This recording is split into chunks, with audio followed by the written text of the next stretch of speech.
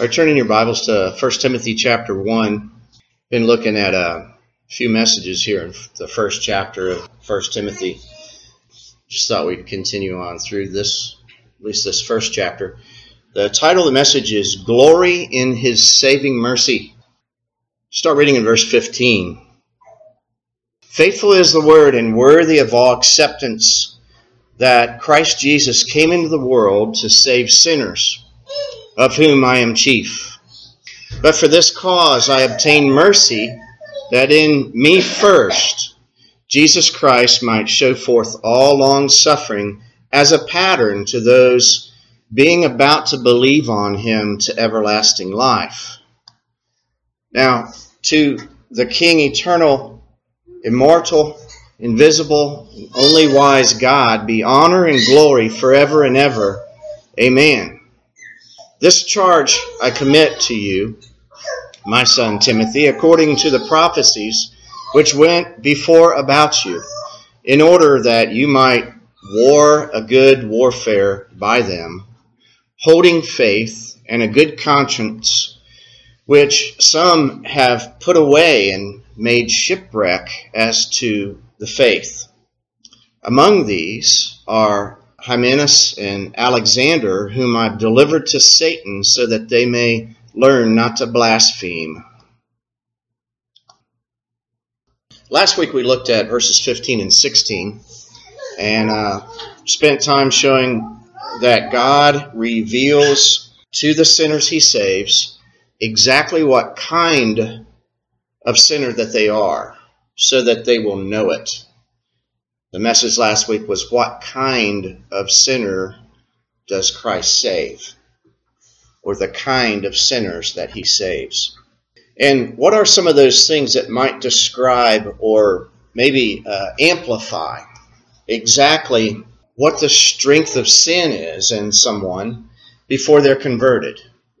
What teachings in the Scripture would amplify that idea of showing what a sinner is? I just jotted a few down here. And these are things that a lot of people, most people, or maybe any people would not know unless they read it in the Scripture.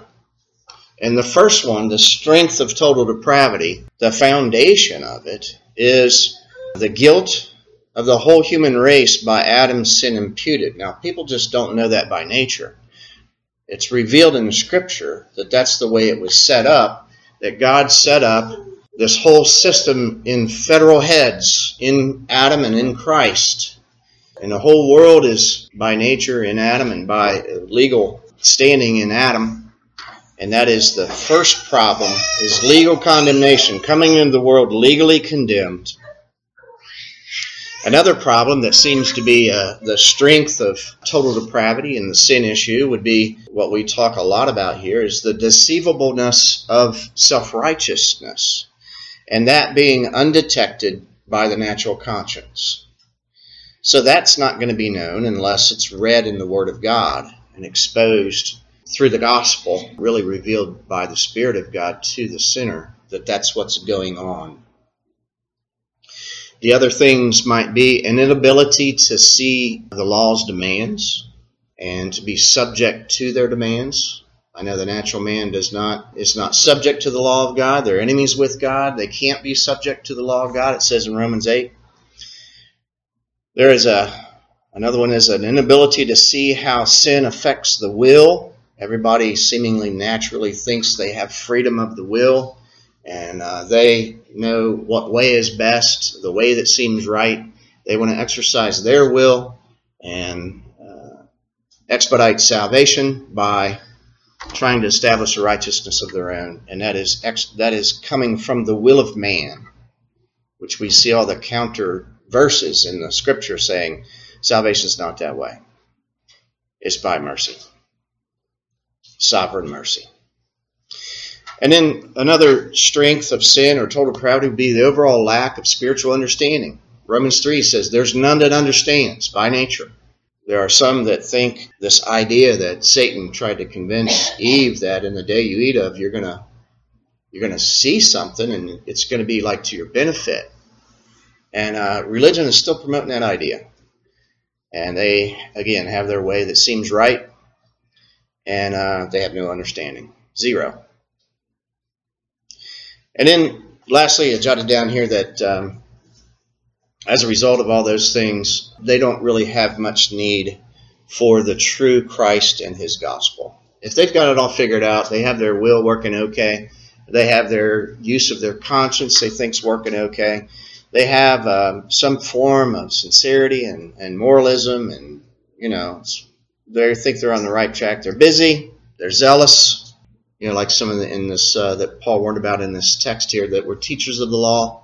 They think they're taking the high road. They think they're the go-to guys as far as morality and things. So they think they're bulletproof. But all along the way, as all of natural man's false ideas, it is the deceivableness of unrighteousness. We also talked about Paul explaining he was the chief of sinners, and we looked at some of what that might mean. We also talked, and we've said it before, we should probably be arguing with Paul that we are the chief of sinners. And you would think that each person that is a believer knows his own heart better than the heart of fellow believers. So he knows what goes on in his head, and he knows that it's most of the time not the best thing that should be going on in his head in reference to sin. So there should be an argument there, a debate between us and Paul as far as who is the chief of sinners. And that debate should go on in your head in an honest way, not a false humility way, but maybe the longer that you're in the faith and the more that you mature in the faith, and as you grow down in the faith, maybe that argument would become stronger as you go. And we know and can easily see through certain texts what kind of sinner Paul was. He named it in our context, said he was a blasphemer, persecutor, and injurious in verse 13. And besides that, compounding with that, he did those things as a Pharisee. In other words, a teacher of law obedience righteousness, which is the worst kind of sin a person can commit. We know that. We've proven that. We always talk about that. It's the most offensive, the most deceitful sin, and it competes. Self-righteousness, we know, competes with the very glory of God. What God did in Christ, self-righteousness competes with that, and that's the most glorious thing that God did, and that's what his eternal plan points to, is accomplished redemption in Christ. So we can't, that's a hands-off area when it comes to competition. We have to bow to it, look at it, and worship in and by and through that message that talks about that purpose of God that played out and made itself manifest in time, how that Christ accomplished redemption. We noticed a remarkable statement in verse 16 that could be easily passed over if we read quickly. And I'll just kind of quote the verse here. But for this cause, so that's on the heels of the context of the previous verse, which is, because I'm chief of sinners. For this cause I obtain mercy, that in me first, and again, last week we mentioned that this was not chronologically first, but in priority. Paul named himself preeminently the chief of sinners. So in me preeminently, that I'm the chief of sinners, that Jesus Christ might show forth all long suffering to me, and me being a pattern to those that are about to believe on him for everlasting life. Now this is, as I said, this is easily and quickly passed over, and I think it's pretty important that we see what's being mentioned here, and the thrust of this verse connected to the one we're going to look at today mainly, which is verse 17. We mentioned before that Paul was a pattern of repentance in the New Testament. I've said that before. Philippians 3 is the strongest. He talks about repentance from dead works in other texts, 2 Timothy 2, and just overall the whole tone of Paul's emphasis against self-righteousness and him having the experience of it, knowing where he's coming from, the experience of being the best at it. And his description there in Philippians 3 does a good job of describing, look, I was in false religion, you guys are trying to do that same false religion, you might as well stop because I was the best at it. I'm going to tell you what's wrong with it. I'm going to count it as dung and flush it. So why are you wasting your time with it? I was the best that there was, and it was vain. It was vanity. So Paul's the pattern for repentance. And it makes sense that he's the pattern for repentance if he's the pattern for being the chief of sinners as being a Pharisee. Those things are vitally connected. You have to keep them together. Which pretty much shows the idea that he was a pattern because he was the kind of sinner that he was. And these are the kind, is what he's saying here. These are the kind that Christ came to save. Now, what's significant here is that it ties to our evangelistic section of our Chosen in Christ series. And I want to relate it to maybe your own experience in maybe other churches that you participated in before you were here, before you were converted. Some may have been converted before they came here, but push it back before, pre-conversion, your ideas when it comes to these things, and try to tie all these things together. And what I'm about to say, it concerns contrasting and comparing and making distinctions of things that you see in the Word of God, things that are primarily hidden from the world. So that's why I said think of your own experience before you were converted, because these things were hidden from you as they were me. So when we've clearly seen the overwhelming biblical evidence of what the worst problem of man is, which is, again, the unregenerate heart is self-righteous. It just produces idolatry and self-righteousness and dead works. What is that problem? What's that look like? And what's it connected to? Maybe we can just say that statement and just lay it there. But, there's implications to it. This problem of self-righteousness. It's not like any other sin. And when I say that, I'm not saying any other sin is not bad. All sin is bad. But self-righteousness, as we said last week and probably the week before that, the sin of self-righteousness will keep you out of heaven. It'll keep you from entering into the presence of God. Your pride and your self-righteousness is, again, in direct competition to the main thing of the gospel, the righteousness of God revealed in the gospel, which is the righteousness of Christ. And these two things oppose each other. Now, we have a habit of looking at, and we did last week, maybe the week before, of, Christ hung out with these people that were, the sinners. And the scribes and Pharisees said, what's your master doing eating with sinners? So these sinners were the kind that weren't looking to their, like the tax collector, he wasn't looking to his ripping people off as a plea to get to heaven. If they're prostitutes, they won't be saying in that day, but Lord, Lord, didn't I turn many tricks, and shouldn't that get me into the kingdom? Or the heroin addict is not going to say, but Lord, Lord, didn't I shoot up massive amounts of heroin, and shouldn't that? These outward acts that are obvious and against the conscience, clearly, are not things that are going to be people's plea when they get to judgment. But these deeds of righteousness are deceiving, and those will be people's plea at the judgment. And those directly compete against the righteousness of Christ. That's why it's deceiving. We've seen that in so many different ways, and we try to see that from different aspects as time goes on, and try to talk about it more intelligently and put it in whatever context we're dealing with. And this is one this morning that is, I think, pertinent to the subject. And it's also tied to the conscience. We're dealing with the conscience here, a couple places in this chapter.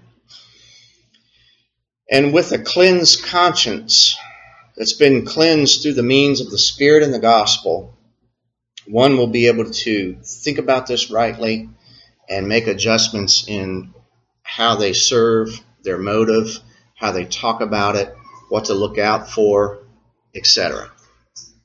So, having seen that, we have an example after example of the exposure of that particular sin of self-righteousness over and over and over again, comparing the religious Pharisee types to the sinners that the Pharisees would accuse.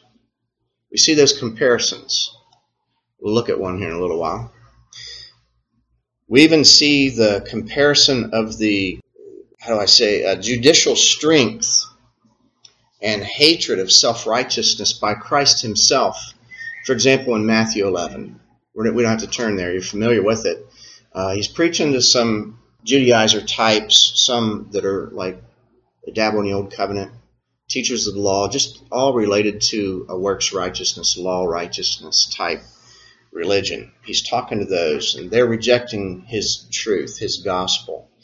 And we know there toward the end of the chapter, he said to them that to the self-righteous gospel rejectors, that it would be more tolerable for the land of Sodom in the day of judgment than it will be for you. Now that's a tremendous statement. That's a shocking statement. And most people, when they hear that or read that, they can't make heads or tails of it, and they just roll on to the next subject. But this is what we've been hammering on when we make comparisons and contrasts and put focus on what opposes what. That's why we say, I have a habit of saying that self-righteousness is the absolutely worst and most deceiving sin that there is. That statement that Christ made in Matthew 11 is a mathematical comparison when he says more tolerable. That's a measure. That has to do with judicial strength at judgment. Now, think of that and think of their attitudes, those religious gospel haters, who would love to have just as well killed the Sodomites by stoning, because you know they believe in that. Like these Sodomites, they should be stoned.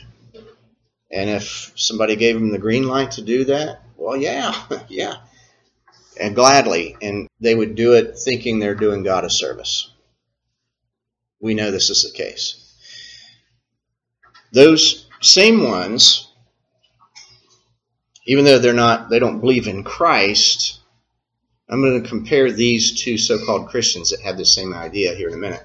But those same ones who are the Judaizers that would like to stone the Sodomites, they would maybe look at some of Paul's writing, slivers of it, portions of it, and buddy up to Paul and say, yep, I agree. It's like I could have written that myself, the scribe might say. And one of them is in Romans 1. Let's go there. Romans chapter 1. And start in verse 18. Now this is on the heels. Verse 18 is on the heels of the verse that we always go to when we talk about the righteousness of God revealed in the gospel, verse 17. I don't want to spend too much time dealing with each verse here, but we're coming here for a reason. It's driving at this point that I was getting at. And now remember, this is tied to last week's message of what the kind of sinners that Christ came to save, which that was our message last week, title. This week the title is Glory in His Saving Mercy, referring to Paul himself as being a pattern. Now, I hope I can tie this all together and it'll make sense to you. Verse 18. For the wrath of God is revealed from heaven against all ungodliness and unrighteousness of men, notice this, who suppress the truth in unrighteousness. Do you think that unrighteousness is directly opposed to the previous verse, the righteousness of God revealed in the gospel? Yes, indeed it is. It is for sure. Verse 19, because the thing which may be known of God is clearly revealed within them, for God revealed it to them. For the unseen things of Him, now I'm tempted to stay here and hang out about it with a bunch of different things, but I'm going to run out of time if I do that. But I just want you to notice a couple things. First of all, the unrighteousness, suppressing the truth and unrighteousness, verse 18. And then notice that it says these things that may be known of God are clearly revealed within them. So they have a conscience, and they can see things by His creation. Let's get ready to talk about that. They have remnants of a rational mind because they were created in the image of God. Even though they're fallen, they have remnants of a rational mind. And these things are not necessarily favorable to them because these things work against them because of their nature. And notice this, the unseen things. Now in our text, we're going to get to it. Hopefully we have time. It's going to talk about the invisible God. Notice this, the unseen things of him from creation of the world are clearly seen, being realized by the things that are made. Even his eternal power and Godhead for them to be without excuse. Because knowing God, they did not glorify him as God. Neither were they thankful. How can they be thankful? Now this, I don't want to camp out here too much, but this thing of thankfulness is kind of a big deal. And when I hear about common grace, the issue of common grace, how that people just want to just slather on this whole big issue about how good and merciful God is to all people without exception, and how that he loves them all, and he gives them all this stuff. He gives them rain, and he gives them just this, that, and the other. My question is right here, are they thankful? And if God gives things to people knowing that they won't be thankful, what's that going to do for those people in the end? The more things that they get and the less thankful they are, you would think this is continually heaping up more and more and more condemnation. You would think it is, because it does. But they became vain in their imaginations, and their foolish heart was darkened. So they got more information, and it got darker. Does that sound like common grace? No. What'd they do? What does man do by nature? It's connected, it's related to his pride and self-righteousness. Verse 22. Professing to be wise, they became fools. And they did something as a result. They changed, verse 23, the glory of the incorruptible God into an image, came from their imagination, an image made like corruptible man and birds and four-footed animals and creeping things. See how that works? That's what happens to man. That's what he does. That's about the best that you can expect from man. This is the way that seems right. Therefore, God also gave them up to uncleanliness through the lusts of their hearts, to dishonor their own bodies between themselves. Now here's where the scribes and Pharisees are just like their mouths watered. Amen, Paul, go for it. This is great. They could maybe even give some commentary on it, they think. Right? Verse 25, for they changed the truth of God into a lie. They worshipped and served the creature more than the Creator, who is blessed forever. Amen. Now, I just want to take a snapshot of that last part of that phrase, the Creator who is blessed forever. Amen. I want to relate that later to our phrase in verse 17, I think it is, about the immortal, invisible, all-wise God. Every now and then in Scripture you'll see things like this where the writer talks about God. Paul does a lot. Talks about God, and he stops and he says something about God. He makes a statement, like a praise and a worship statement about God's character and how and why he should be worshipped. And there's one example, but there's several in the Scripture. For this cause, verse 26, God gave them up to dishonorable affections. For even their women changed the natural use into that which is against nature. And likewise, also the men, leaving the natural use of the woman, burned in their lust toward one another, men with men, working out shamefulness and receiving in themselves the recompense which was fitting for their error. And again, the scribes and Pharisees are cheering, Amen, Paul. Verse 28, and even as they did not think fit to have God in their knowledge, God gave them over to a reprobate mind, to do the things not right. And then the scribes and Pharisees would stop there. They would stop right there and flatter Paul and really not want to talk about whatever else is written after that, because there's some other things that might put them on the list. But they would be agreeable to this. And many, if not most, flat out conservative religious people would say here in this context, they would say, look at verse 28. I mean, there's really no hope of any kind for this kind of sinner. And the Pharisees would applaud that. And the attitude with that statement would be looking down on these kind of people mentioned. And again, not much going past that last comma after to do the things not right, comma, end quote. They would stop it, not looking at the rest of the list. They would look down on these particular people, the homosexual, and they would isolate the context just to that. Because they're not homosexual, they would look down on them and say, yeah, they get what they get from God. And they would kind of make fire and brimstone and stuff coming down on that city and kind of chuckle at it like, that's what they get, as if they're not any sort of sinner at all. This is an attitude that can arise in man's heart. So take that attitude with those ideas, and then look at Paul, who said that he himself was the chief of sinners. In other words, being the best of the Pharisees, saying that now this all providentially, sovereignly played out to make me, Paul, the main pattern of who God shows mercy to, the chief of sinners.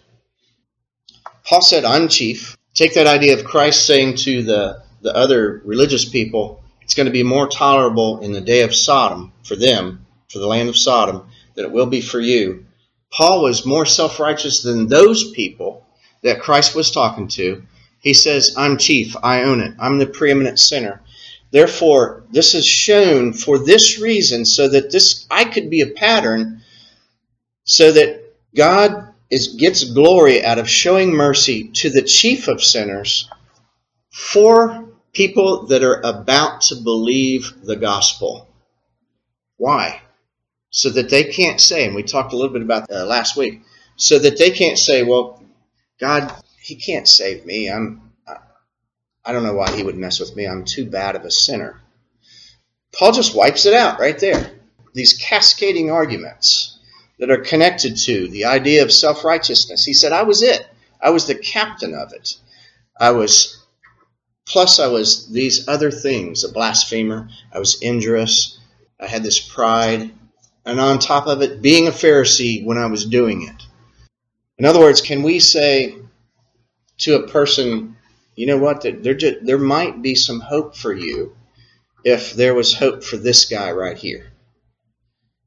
And I can tell you that there was hope for me, because I'm arguing with Paul that I think I might be worse than him, and I can tell you about me, and I've been given grace, I've been rescued, and my sins are covered. There was hope for me.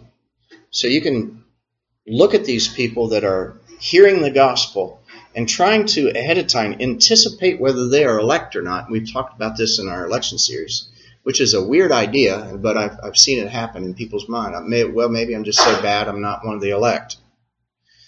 Paul said he was the chief of sinners and that he was a pattern, and we're going to see the rest of the connecting verses here that kind of just immerses our thoughts more in that idea as we go along here. So we concluded last week that what kind of sinners that Christ came to save, first of all, were chosen sinners, those that were elected before the foundation of the world. And those sinners are shown by the gospel, by the use of the means of the gospel, by the revelation of the Spirit of God, just what kind of sinners they are. And they know it. They're shown it. It's revealed to them. And then after that, so here's the question, because all of us here in this room are after that point. Do justified sinners grow in their understanding of the sin issue after they believe the gospel? I hope so. Of course they do. And I think you see that in even some of the personal writers of the New Testament that wrote under the inspiration of the Spirit. And in some of the issues in the churches that were written about, people learn about how to deal with sin, and there's instruction even in these letters how to deal with sin when sin happens.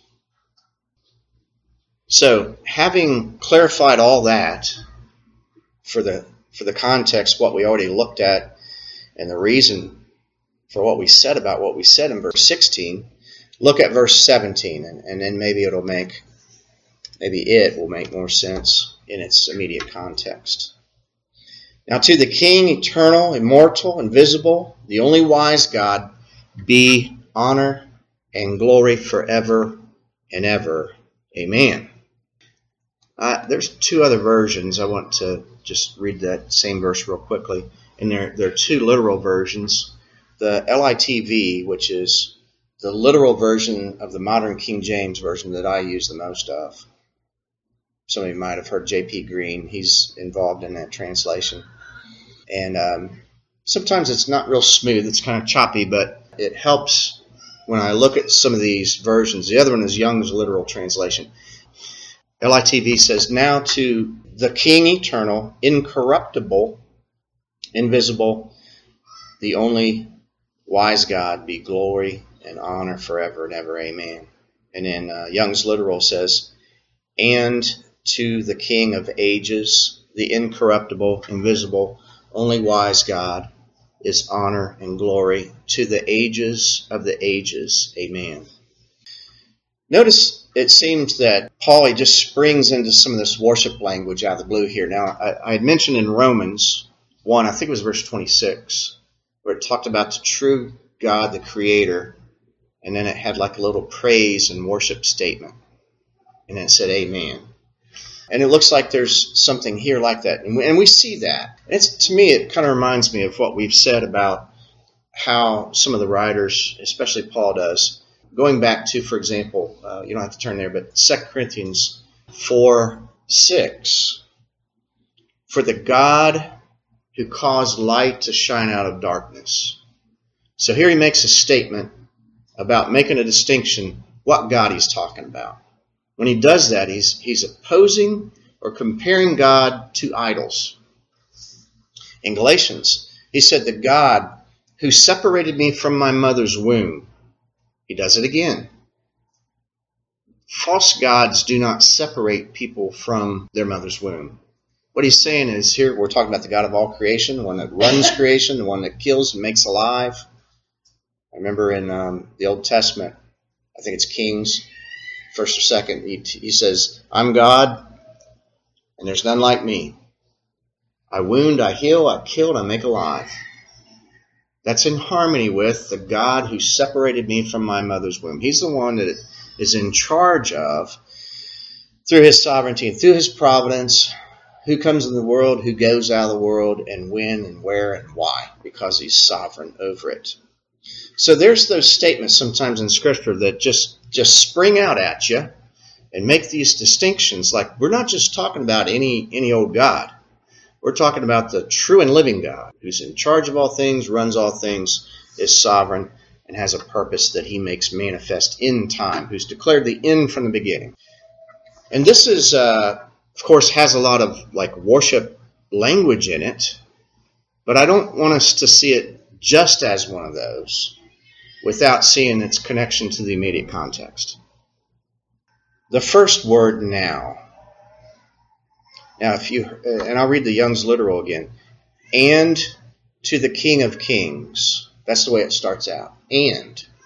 Well, if you look that word up and see the usage of it, it's a continuative word. It means but, and, also, or moreover. So it's not like Paul stopped and he said, now, and started a new subject. It's a continuation of the same subject. And that's why I want us to see how the thrust of this in its context is referring to what he's already said. To the King. This is God overall, Trinity. Eternal. Some of the other versions used the word ages. It's just talking about perpetuity. I think the word actually is eon. You've heard that use of eons and eons. That's the word.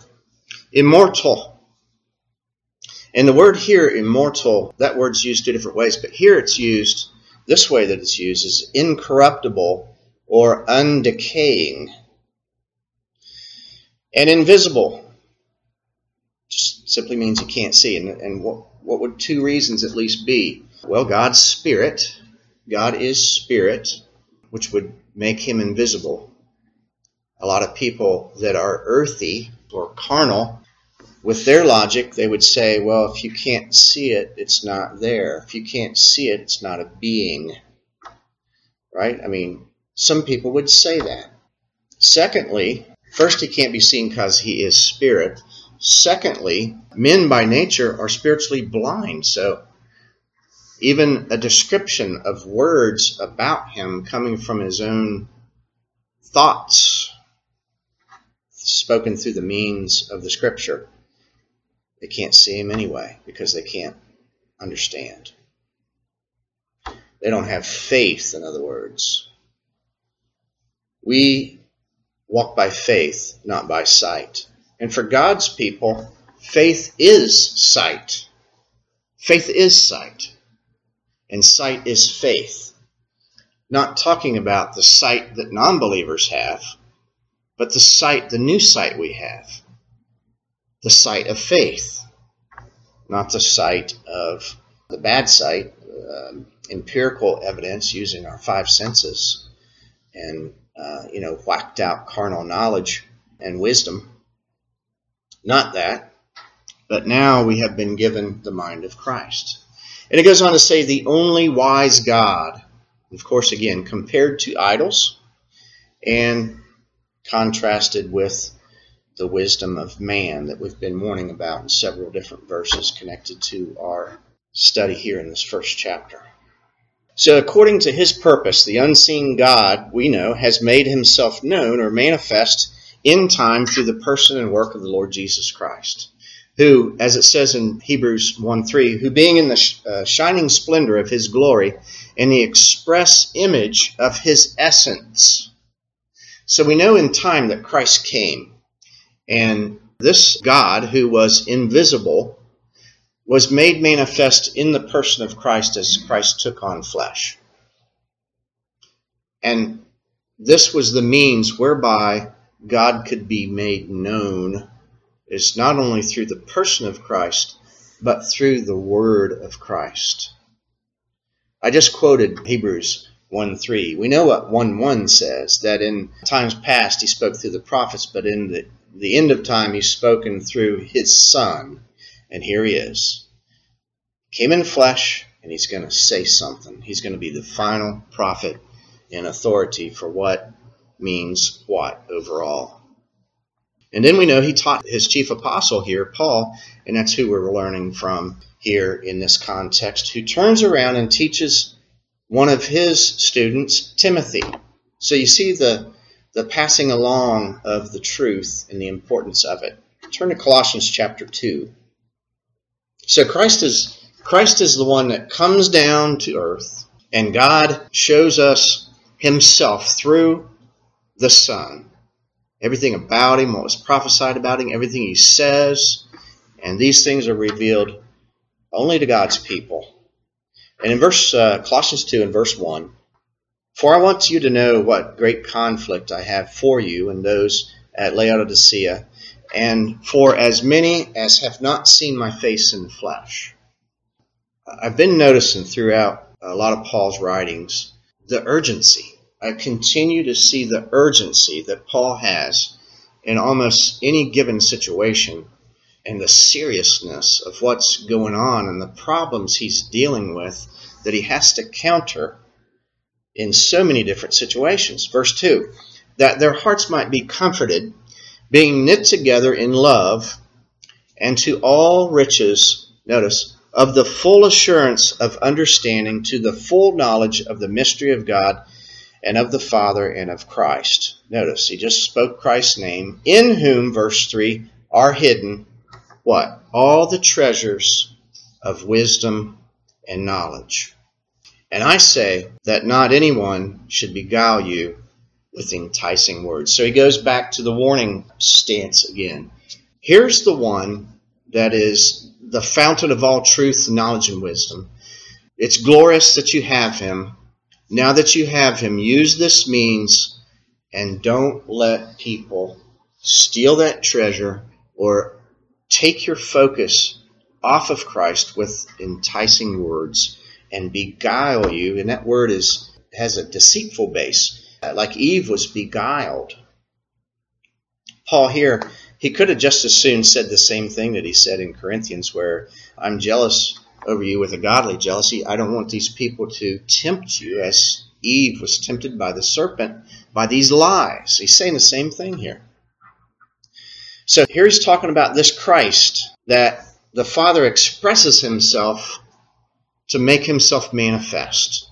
The invisible God becomes visible in the person of Christ, in the incarnation, and becomes the spokesperson, the final spokesperson, the final prophet to lay out the truth. Then he teaches his apostles. Go to Psalm 145. There's some language here that's related to this praise worship statement in our text. Psalm 145, starting in verse 1, we'll just read, decide when to stop as we go through. Praise of David, I will lift you up, my God, O King. I will bless your name forever and ever. Every day I will bless you. I will praise your name forever and ever. Great is the Lord, and greatly to be praised, and there is no searching out his greatness. One generation shall praise your works to another, and shall declare your mighty acts. I will speak of the glorious honor of your majesty and of your wonderful works. Let's just stop a second. And since we're in the message, we talked about self-righteousness. What does the guy in Matthew 7 do in reference to his plea about what he has done? He talked about many wonderful works. And this is the word of God right here. I will speak of the glories of your honor, of your majesty, of your wonderful works, of God's wonderful works.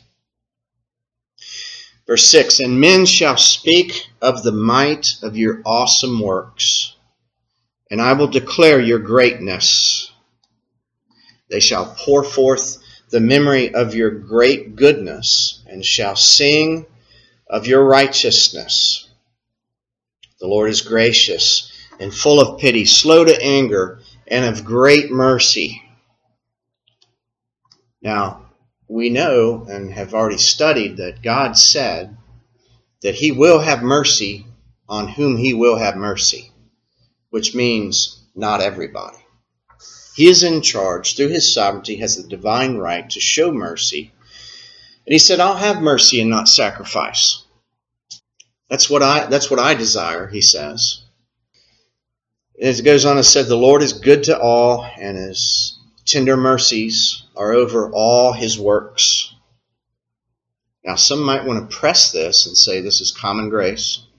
It just made a statement which ties in with other things concerning that he has mercy on whom he will.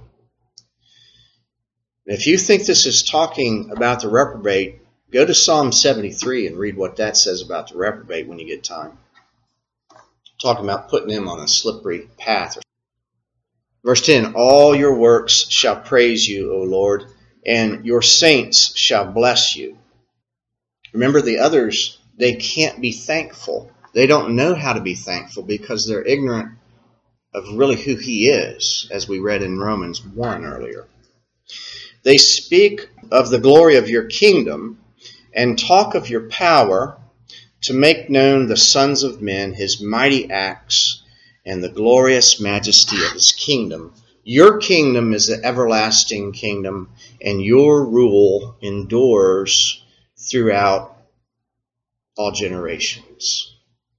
So you see how this is related to the statement in our text in verse 17 concerning that he is the King, eternal, immortal, invisible, only wise God. And as a result of that, there should be honor and praise going in his direction because of that. Now, Notice this for example, in Psalm here, it's not just talking about just his sheer power and sovereignty and all these different things divorced from the gospel. It talks about in here his righteousness and his mercy, and that we shall sing of his righteousness. And it talks about his kingdom. Well, we know that he's the king of righteousness, sits on his throne of righteousness, holding a scepter of righteousness. And we know in the person of Christ, he's the Lord our righteousness. This is directly connected to God and his truth of his gospel. Now look at the latter part of our text in verse 17. And it ends up saying, concerning this God, who is all these things, it says, be honor and glory forever and ever. Amen. So the whole line in this verse is tied to the fact that Paul was shown mercy as the chief of sinners, and was a pattern for that mercy, as well as a pattern for repentance of self-righteousness, which was in Philippians 3 and other places. So that's the context right there. That's the way it kind of ends up before it goes to the next sentence. Even before Paul was thought of on the earth by people, that worship and praise statement would be true, who God is. But in the context, it's referring to this work that God did in Paul through the Lord Jesus Christ, showing mercy on him, the chief of sinners, so that it could be a pattern for God's people from here on out. That's pretty significant. And if you just fly through there, you'll miss it. So verse 18. He says, this charge I commit to you, my son Timothy, according to the prophecies which went on before on you, in order that you might war a good warfare by them. So here he's talking about the use of the means of everything that went into the training of Timothy. It's not necessarily talking about some maybe Old Testament prophecy specific to the future coming of Timothy being trained by Paul. That's not what it's talking about. There's nothing there. Commentators have searched. It's talking about, as I said a few minutes ago, how that the information and the truth was passed down. Paul was taught directly by Christ, and then Paul turns around and he calls Timothy my son, talks about begetting him by the truth earlier up through there. And he's saying the importance of the faith that's being brought down, and then he in another spot he talks about the raising of him by his mom and grandma, if I remember correctly, and the scriptures that make one wise unto salvation he was schooled in from a child. So all of this is going his way. He's had good reports from different churches, and Paul's saying, look, I'm going to use this guy for the future propagation of the gospel. That's why I'm investing time in him.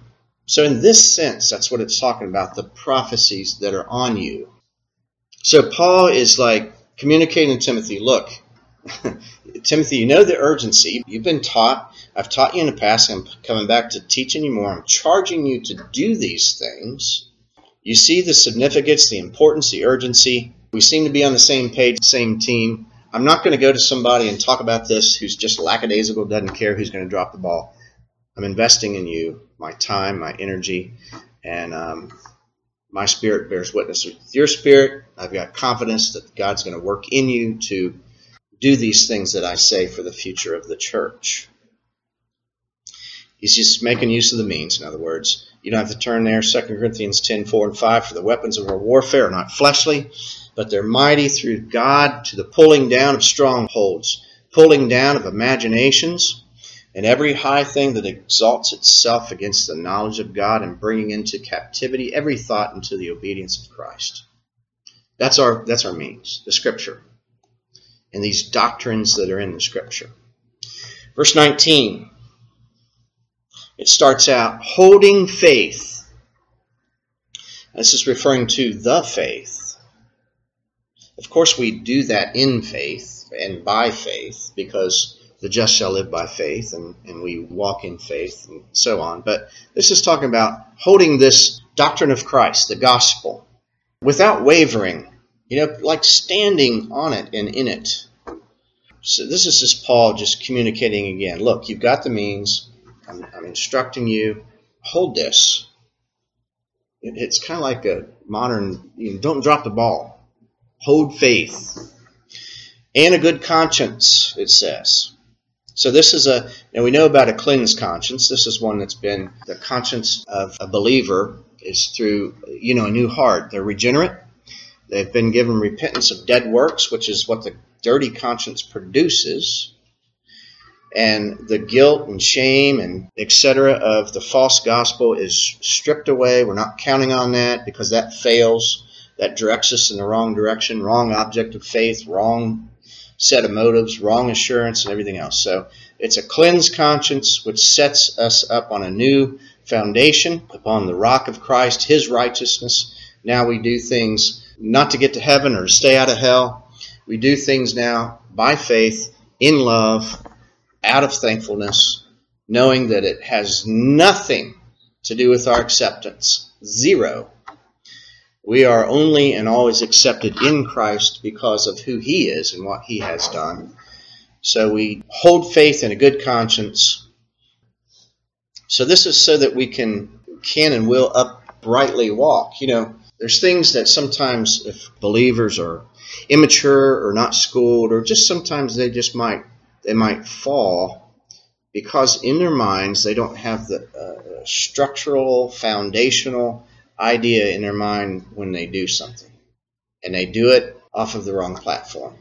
And it's usually pretty quickly recognized.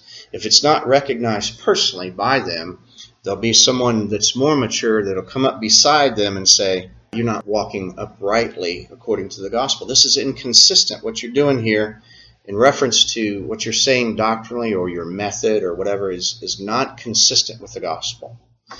And God's people are taught that way. They see that and they grow by that. Could be hypocrisy and anything to do with, for example, Peter, when he switched tables. I think that's exactly what Paul said. You're not walking uprightly when you do that. You see, it doesn't match. Peter said, oh, yeah. And then he repented by grace. This, of course, has to do with, not being a man pleaser, not trying to tickle people's ears and so on, flatter people and gain numbers, power, fame, money, whatever. It goes on to say, it says a good conscience, which some, talking about apostates, and perhaps Paul was he warned Timothy, and he begged him. Remember, don't let these people teach. These teachers of the law, they're teaching the law in an unlawful way. Don't let them teach. I'm warning you, I'm begging you. And he might have been talking about these people here where he says, which some have put away. It's not consistent with the faith and a good conscience. It seems like they've put that away. And they've made shipwreck as to the faith. Or, in other words, they've deviated from the gospel. As it said way up in the chapter, it talked about swerving from the gospel. And that was a negative thing. And those were the ones that were teachers of the law. So these here have a shipwreck. I was looking up some of the words here. They're stranded in reference to navigation. When you have people, especially in leadership, and it's good to have those that are under the leadership that are trained, that no matter what happens, there's good navigation in the gospel.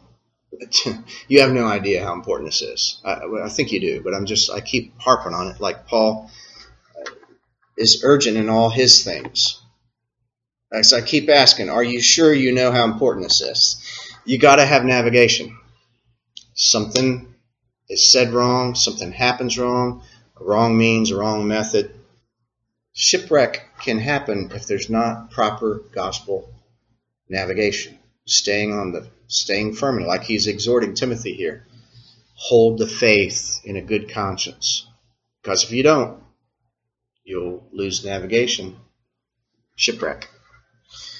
Let's wind this up real quick here, verse 20. Among these are Hymenaeus and Alexander, whom I delivered to Satan so that they might learn not to blaspheme. He's not messing around. He is calling out these people's names, and they are enemies of the cross. Let me read two texts, both out of 2 Timothy, that names these guys. 2 Timothy 2:17 and 18 says, "And their word will eat like a gangrene." I think King James says canker. "Among whom Hymenaeus and Philetus," so he names Hymenaeus, who he named in chapter 1 that we just looked at, "who have erred concerning the truth, saying that the resurrection has already passed, and who've overthrown the faith of some." So what happened there? Talking about the means was passed on of a lie, the means was passed on to other people. Now they're shipwreck, right? That's what that caused.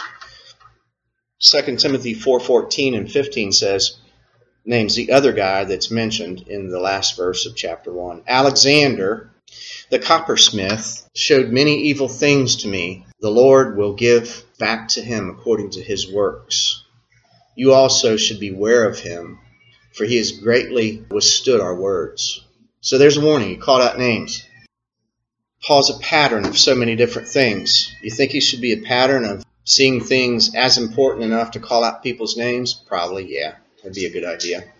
Just make sure you know what you're doing when you do it. Make sure you're accurate. So in the first chapter of 1 Timothy here, we see the urgency again of Paul has for sound doctrine in the church. And Paul seems like he always has the same attitude no matter what. Even if he's writing from prison or not, he has the same consistent focus of the urgency of the truth and not swerving from the truth. And we need to be that way and learn from him as a pattern. I hope that I tried to work hard to keep this whole chapter in its context. And sometimes it takes work. And I think we have a habit of just flying through stuff. And, we might see in like one chapter, well, I've heard like 7 different messages from different preachers in that chapter. And those are, separate from the whole context sometimes. And a lot of times we'll just pile stuff up like that and not see everything the way it flows. It's helpful, I think, so that nothing is skipped. These ideas of seeing, after your conversion, seeing, God has graciously given me, cleansed my conscience and given me the truth of Christ's righteousness. And that's it right there. That's why the gospel is the power of God unto salvation. I never would have seen that unless somebody gave me the gospel and the Spirit opened my eyes to it, gave me faith to see it. And then after that takes place, and then you live your Christian life, and you're supposed to walk according to that. And what we sometimes experience of looking at people a certain way, that should be corrected by the gospel. And that's why we need the gospel continuously to train us. It's like sometimes 2 steps forward, 1 step back, or whatever. So it's a learning process. So there's a maturity process. And we see that in ourselves and we see that in other people. When people do mature, we see it sometimes more slowly in ourselves if we're honest. But it should affect the way we deal with people. So the commands there in 1 John talks about believing the gospel and loving your brethren. So those are vitally connected together. And if we believe that gospel now, and our acceptance is only in his righteousness and not in what we do, that does trickle over to the way we treat each other in reference to forgiveness, the way we view each other.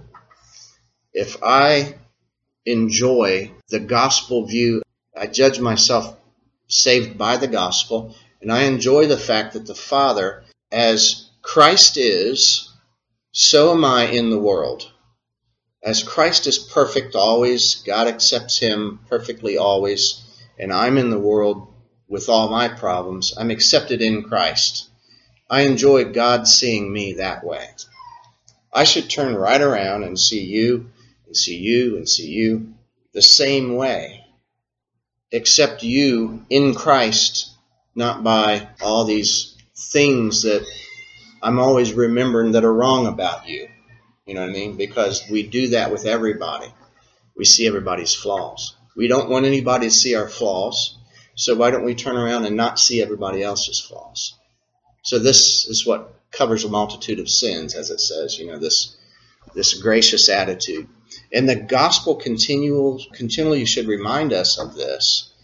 Like, I'm forgiven for Christ's sake, therefore why can't I turn around and forgive another believer for Christ's sake? Instead of this weird idea that we have, it's an Arminian idea, that would cause people to jump through hoops to earn our forgiveness. That's an Arminian idea.